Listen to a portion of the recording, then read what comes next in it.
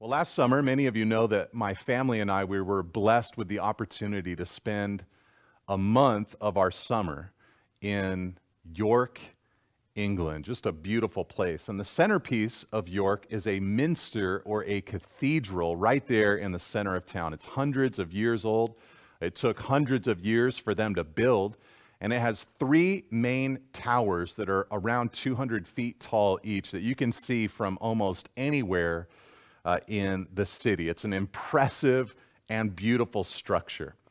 And as with many historic church buildings, a central and beautiful feature of this minster are the glass-stained windows, or the stained glass windows. From the inside of the building, one can see various Bible scenes depicted in this impressive and ancient glasswork. It really is a sight to behold. But when you're walking on the outside of the building, those stained glass windows look dark and dingy. In fact, it wasn't until we paid the money to take the tour of the inside of the building that we began noticing how beautiful these stained glass windows actually were. From the outside, it's hard to make out the details. It's hard to see the artwork. From the outside, the windows are unclear, but from the inside, they take on a whole new light. This is an excellent picture of Jesus's parables. Many modern people think that Jesus used parables as a way to make everything clearer. As we're going to see today and in subsequent weeks, Jesus did not use parables to make things clearer. They were not a preaching trick for Jesus, a way to capture everybody's waning attention, the old preacher trick. Well, that reminds me of a story, and everybody begins paying attention. No, that's not what Jesus was doing with parables. This was not his way of taking the cookies and putting them on the bottom shelf, making the truths he was trying to communicate accessible to everyone. No, Jesus's parables were in part designed to divide his audience. For those who were on the inside, they proved to be full of treasures that they would cherish forever. Because of their story-like features, Jesus' parables are easy for us to remember. And since they're easy to recall, true disciples receive Jesus' parables as a guiding light through the storms of life. But for people on the outside of Jesus' kingdom, his parables were confusing, dark, and often misunderstood. Though they came from everyday life, those on the outside could not discern their meaning. Now today, we're going to look at the first parable that Mark records from Jesus' teaching ministry. It's a famous parable. It illustrates the importance of hearing Jesus the right way. In it, we're going to learn how we must accept the message of Jesus and his kingdom without alteration, without hesitation, and without addition.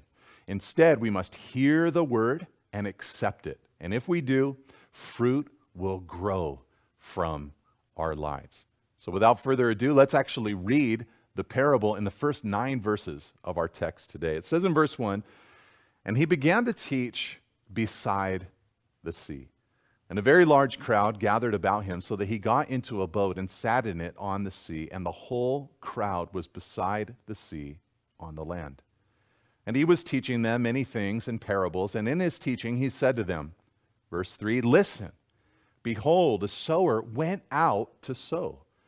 And as he sowed, some seed fell along the path, and the birds came and devoured it. Other seed fell on rocky ground, where it did not have much soil, and immediately it sprang up, since it had no depth of soil. And when the sun rose, it was scorched, and since it had no root, it withered away. Other seed fell among thorns, and the thorns grew up and choked it, and it yielded no grain.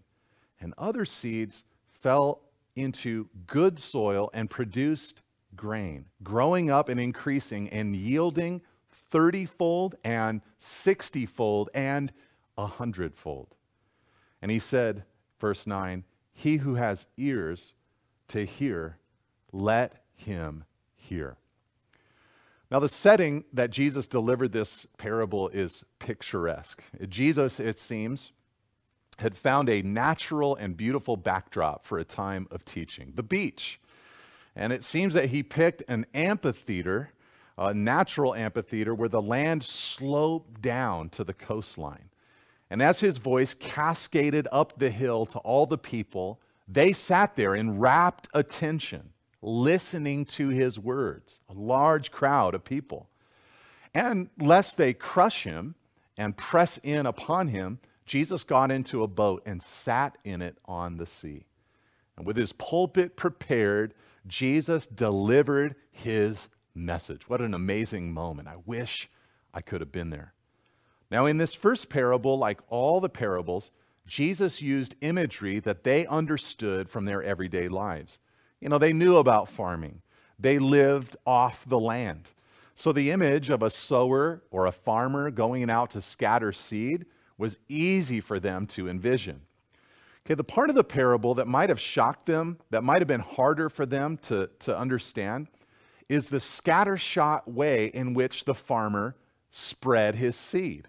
You know, why did the sower cast seed on the road? Why did he cast seed on the stony ground? Why did he cast seed among weeds and thorns? This is likely the feature of the parable that would have bothered the original hearers. Of the 4 types of soil that received the seed, only one bore fruit. These are meant to be discouraging odds. But as much as a 1 in 4 chance of fruit is discouraging, the kind of fruit that the one good soil produces is abundantly encouraging. Jesus said in verse 8, other seeds fell into good soil and produced grain, growing up and increasing and yielding 30-fold and 60-fold and 100-fold. These are astounding numbers. Some say that in that era, they would have hoped for a 10-fold harvest to come from seed. So 30 or 60 or 100-fold is meant to be an overwhelming number. It's like, this is impossible fruit. This is good soil. This is an incredible kind of seed. And then Jesus, when he wrapped up this parable, he said, he who has ears to hear, let him hear. Now, at the beginning of the parable, Jesus said, listen and behold. In a sense, that's what this parable is all about. You hear the story that Jesus just said, but do you truly hear the message? How do you hear? You hear it with your ears, but do you hear it with your heart? That's what Jesus is driving at in this parable. And I'm sure that many of the people walked away without any idea of what Jesus meant by the parable. I mean, the story wasn't confusing, but the point of the story would have confused them. You know, I pictured them walking away and one man saying to another, Bill, I have no idea why he told that story. What does that mean? All right. Before we look at the meaning of the parable, though, Jesus gives a reason for preaching in parabolic form in the first place in verse 10 through 12. These are some difficult verses that we're about to get into that have confused many people. So let's read them together and see if we can make some sense of them. It says in verse 10, and when he was alone, those around him with the 12 asked him about the parables. And he said to them, to you it has been given the secret of the kingdom of God. But for those outside, everything is in parables, so that, quote, they may indeed see but not perceive, and may indeed hear but not understand, lest they should turn and be forgiven. Okay, when Jesus and his disciples finally were alone and the crowds were gone, some of his followers asked him about his parables. I kind of imagine them like as Jesus is teaching the parables in front of the crowds. I imagine them with a front row seat, maybe even in the boat with Jesus. I imagine them nodding their heads and saying amen and maybe giving a timely, that's good. But the moment comes where they're alone, where they say, we have no idea what you're talking about. And so they ask Jesus about these parables. Now, Jesus responded first by telling them in verse 11, to you it has been given the secret of the kingdom of God. In other words, this is Jesus' way of saying that they were the ones on the inside of the building looking at the details of the stained glass window. They were learning, in other words, as they walked and talked and lived with Jesus, all about the secret of the kingdom of God.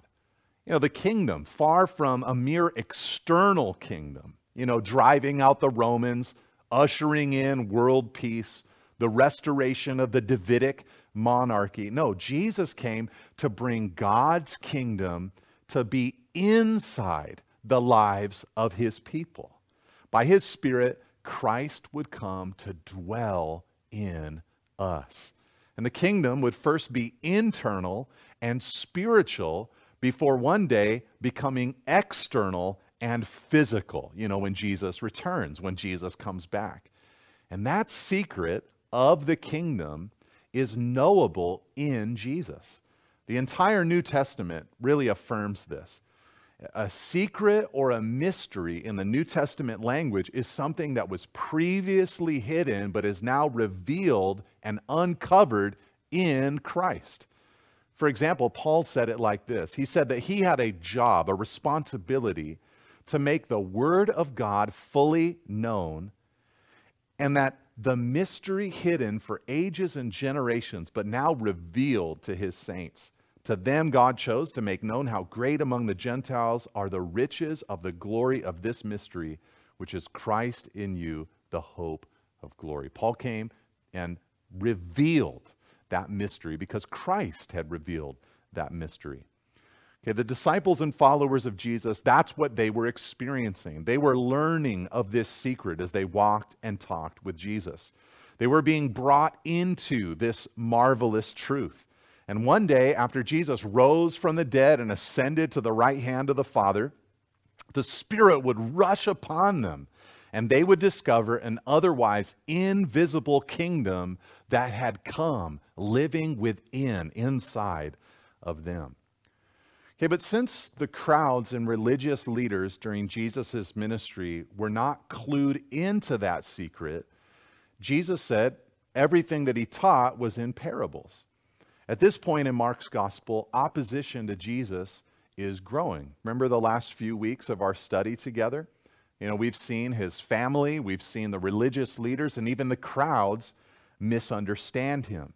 They were not people who were in pursuit of a spiritual, inward, soul-level kind of change. Everything that they wanted from Jesus was external. Too many thought that they knew what the Messiah, Christ, and his kingdom would look like. So Jesus sent them home with stories that they would never forget. They were on the outside, and the parables were meant to help them know that they were on the outside. Now, to demonstrate the outside nature of the crowds, Jesus then quoted to his disciples a brief section from the book of Isaiah, and this is the more difficult portion. He said that the reason he preached in parables was in verse 12, so that they may indeed see but not perceive, may hear but not understand, lest they should turn and be forgiven. Now, if you're shocked or confused by Jesus' quotation, you're in good company. Many scholars have wrangled over Jesus' meaning. Did Jesus mean to say that he was intentionally shielding the crowds from the truth? Did he mean that he used parables as a way to keep them from understanding and ultimately to keep them from forgiveness? Were the parables Jesus' way of keeping people from knowing him? That's really the way the quotation reads at face value. So to help us understand what we don't understand or don't know, we should remember some of the things that we do know, some of the things that we do understand. First, we know that the parables were teaching instruments of some kind. In other words, if Jesus really wanted to keep people in the dark, he would have just said nothing. He would have just walked away from them and never interacted with the crowds. But the parables seem meant to point people to a greater truth. They should have, in other words, gone home, ruminated over the parables, and one day, when the gospel preachers came to their town after the Spirit was poured out, they should have believed in Jesus. Second, we know that Jesus came as an extension of the love of God for the whole world. John 3:16, God so loved the world that he gave his only begotten Son. Jesus came, in other words, to seek and save the lost. His whole mission embodied the desire of God that people know him. The problem with the crowds was their tendency to think that they knew him when they didn't know him. The parables would help them pause and consider whether they really knew Jesus. Third, we know that these masses would one day be given an opportunity to believe in Jesus. After Jesus died on the cross and rose from the dead and ascended back to heaven, his followers would then go throughout the whole world preaching the everlasting gospel. And their preaching would demand a decision. And they would go to some of these same regions from which these multitudes had come from. So one day, in their not too distant future, these very crowds would hear the gospel clearly and be given a chance to repent of their sin.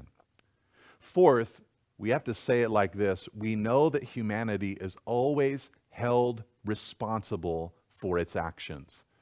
What I mean is that even if parables were used to darken the understanding of the masses were still responsible for what they believed about Jesus. All through Scripture, we see the principle that though God acts sovereignly, he still holds humans responsible for their actions. For example, though God hardened the heart of Pharaoh back in the book of Exodus, he still held Pharaoh accountable for his refusal to submit to God's will. And though it had been prophesied that a friend of Jesus would turn against him, Judas was still held responsible for his betrayal of Christ. In the mind of God, there is no conflict between his divine sovereignty and human free will. Though it's hard for us to comprehend how these two truths are not in conflict, in the mind of God, they're not. And who can know the mind of the Lord? So these crowds were still responsible for their decisions about Christ. Fifth, and lastly, we know that these parables had the same effect upon the multitudes as the rest of the Word of God, or the rest of the Bible. Now, some people heard and learned. Others heard and rejected. That's what happened when Isaiah preached. That's why Jesus quoted from Isaiah's prophecy. The word of Isaiah softened some people, like Isaiah, and those who followed him in his prophetic utterances. But also, Isaiah's word hardened many others. Just as the same sun hardens the clay, also melts the wax, so the word of Jesus' kingdom hardens some and softens others. A clear articulation of the gospel does this today, and the parables did this way back then during this episode. Again, like I said earlier, it all comes back to hearing. Do you hear well? If you accept the message of Jesus and his kingdom, you'll get more understanding. If you reject the message of Jesus and his kingdom, darkness comes. Okay, with all this foundational groundwork laid down, let's actually look at Jesus' interpretation of this first parable. They asked him about the parables, and now he'll tell them about this first parable, starting with the sower and the seed. So let's look at the seed first in verse 13 and 14. It says, "And he said to them, 'Do you not understand this parable? How then will you understand all the parables? The sower sows the word.'" Okay, Jesus' interpretation of this parable, he said in verse 13, would help them understand all the parables. What did he mean by that? Well, we'll discover this when we look at the other parables in the future. But Jesus knew that this first parable would help unlock future parables, especially when it came to the definition of the seed, which Jesus said was the word. He said the sower, verse 14, sows the word. In other words, the word of God, the message of the gospel, the truth about Jesus and his kingdom is likened to a seed. It goes into various types of people and it produces different results, but it's the same seed. This is a perfect image for the word of the gospel. First of all, this seed goes everywhere. All different soils received it. Everyone gets a chance to interact with the gospel. You know, the sower sowed it on all different types of soil, and this speaks to the preaching of the gospel. Jesus was the original sower, and every subsequent gospel preacher is following in his steps. And all of us are to be indiscriminate in our sowing. Everyone should get a chance to hear the gospel. John Piper, I'm sure many of you have heard or read some of his works over the years, recently released a short little book called Coronavirus and Christ. I mean, he is quick. He is on it. And in his little book, he offered suggestions for some of the things that God is doing in the midst of this pandemic. And I read it. I found it refreshing because it moved beyond some of the more obvious suggestions that have been floating around in recent days. He simply just thought about what and who God is, the kinds of things God likes to do as revealed in the Bible, and then he suggested that God is doing some of those things during this season. And one of the thought-provoking suggestions that he made was that God is using this time somehow, some way, who knows how he's doing it, but that he's using this time to shake up the world for a renewed push for gospel preaching to all nations. In other words, somehow this is going to lead to God getting the gospel in missionary form to more people throughout the world. In other words, this madness might help get the message of the gospel to the corners of the earth. How that's going to occur, I have no idea, and neither did he. But the idea is that the seed must go everywhere. But another element of the seed, secondly, is that it brings fruit only after it's been planted. The word is similar in that way, in that it goes into you and it bears fruit in future seasons. You know, for me, I've had car insurance from the moment that I got a driver's license. And in my 25 plus years of driving, I have rarely used my car insurance. But to use it, and the few times I did, I had to keep on regularly making payments. And as you keep on putting the word into your heart and mind, one day you are going to need the truths that you deposit into your heart. Jonah is a great example of this. You know, when he was cast off the boat into the sea, he actually began praying to God. And one of the prayers that he prayed came from Psalm 88, verse 6 and 7. About being cast into the depths of the sea, the heart of the sea, the waves and billows of God coming over him.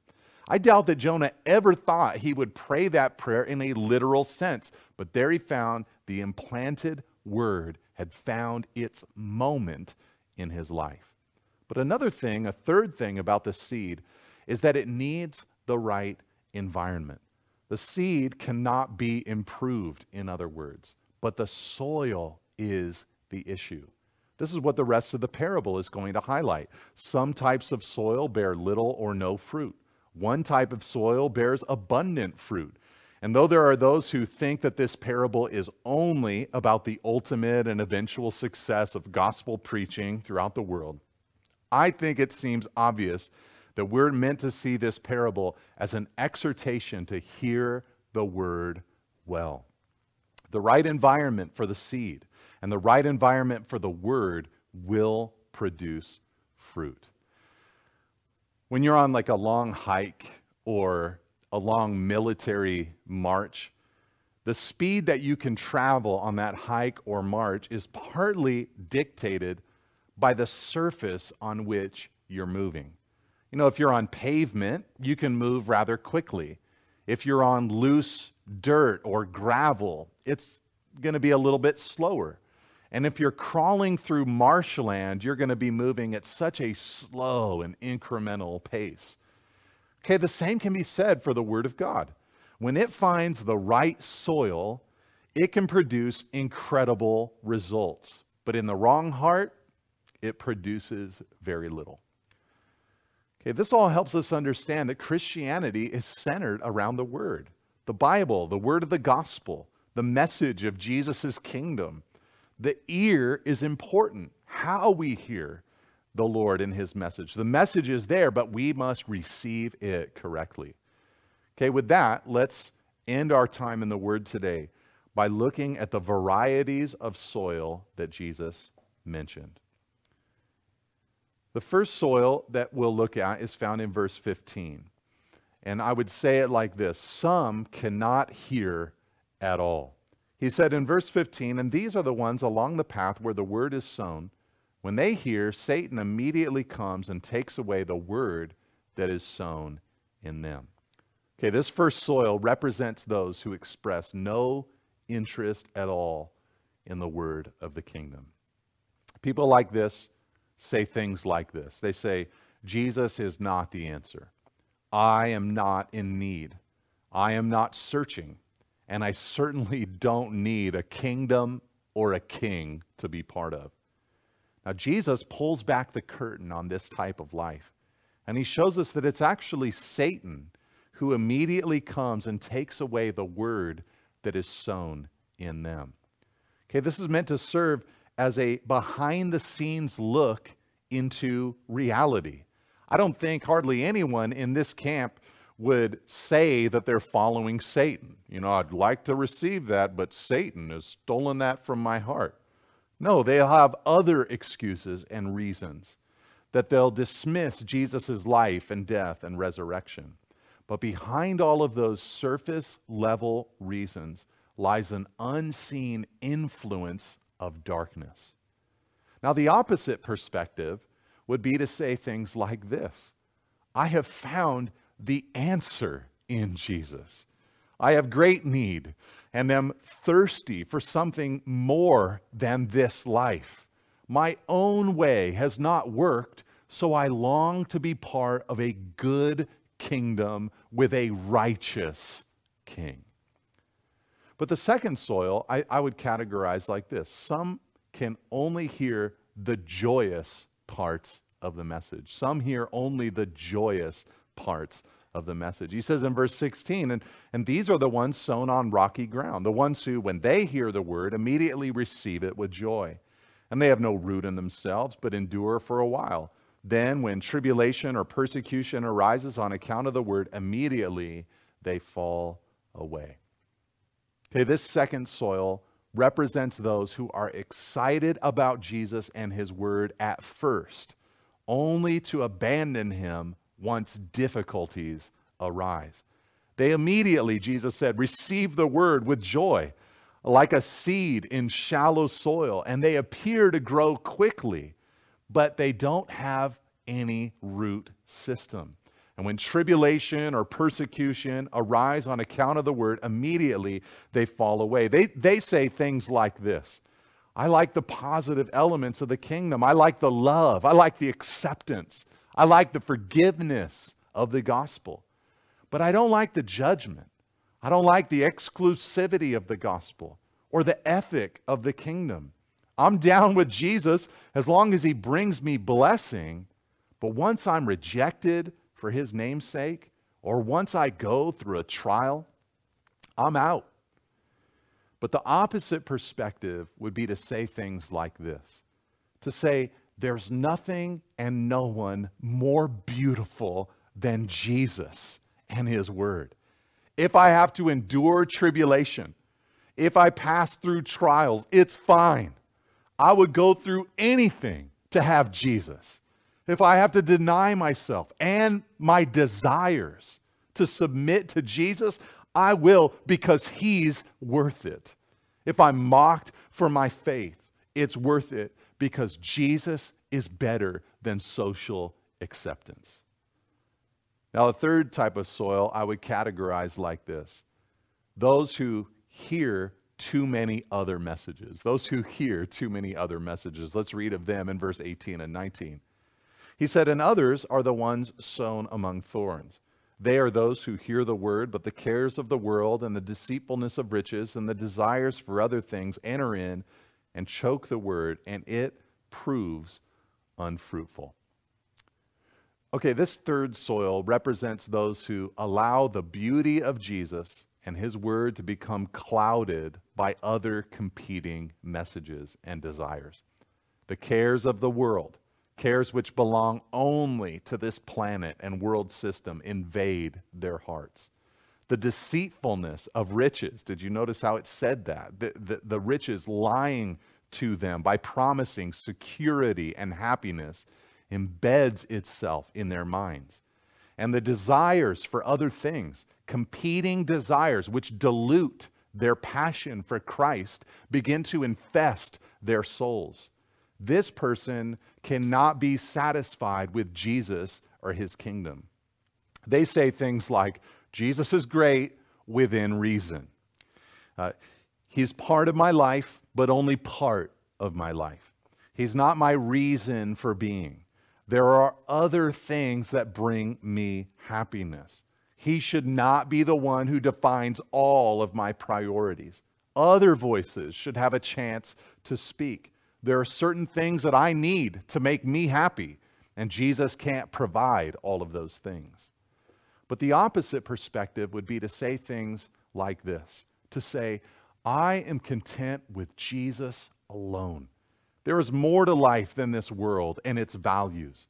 It's a lie to think that I would be satisfied with more possessions, more belongings, or fame.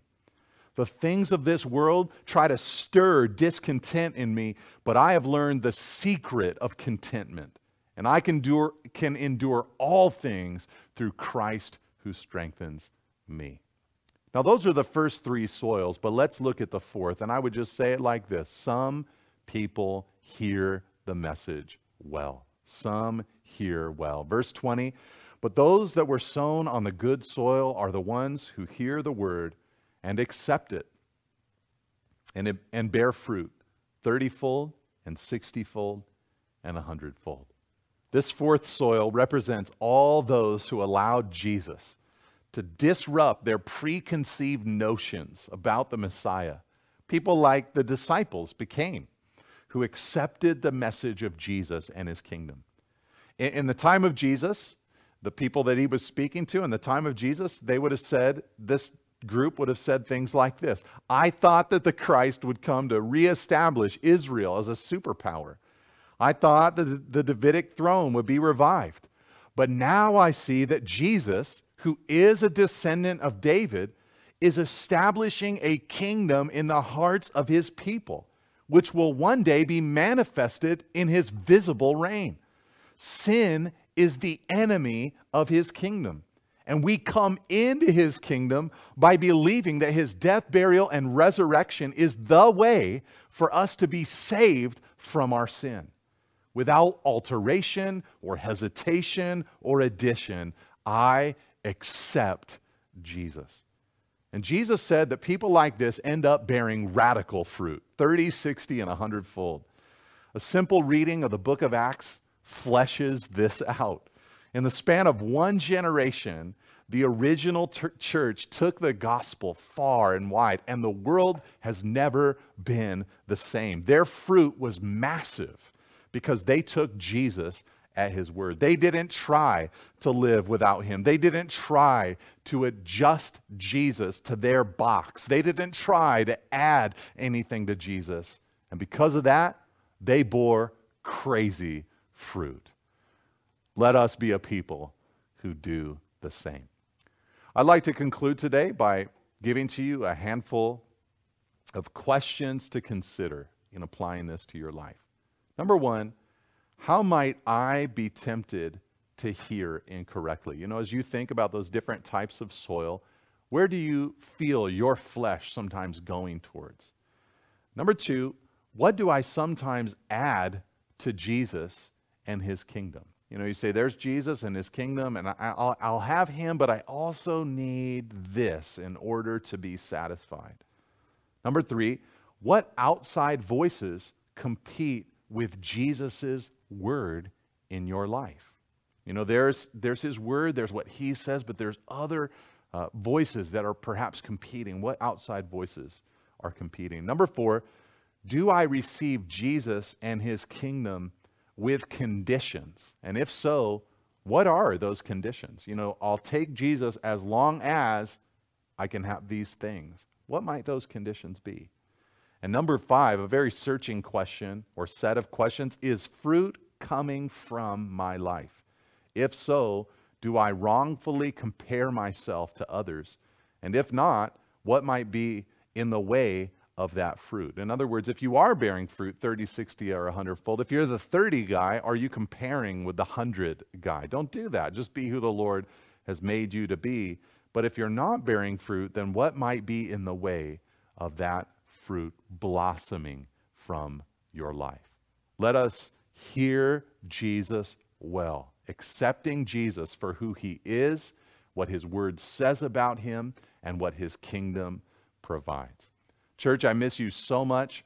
I can't wait, as I've been saying from 2nd and 3rd John, to no longer write to you or no longer communicate to you exclusively through video and streaming, but to see you and to meet with you face to face. I pray that your life is blessed during this season.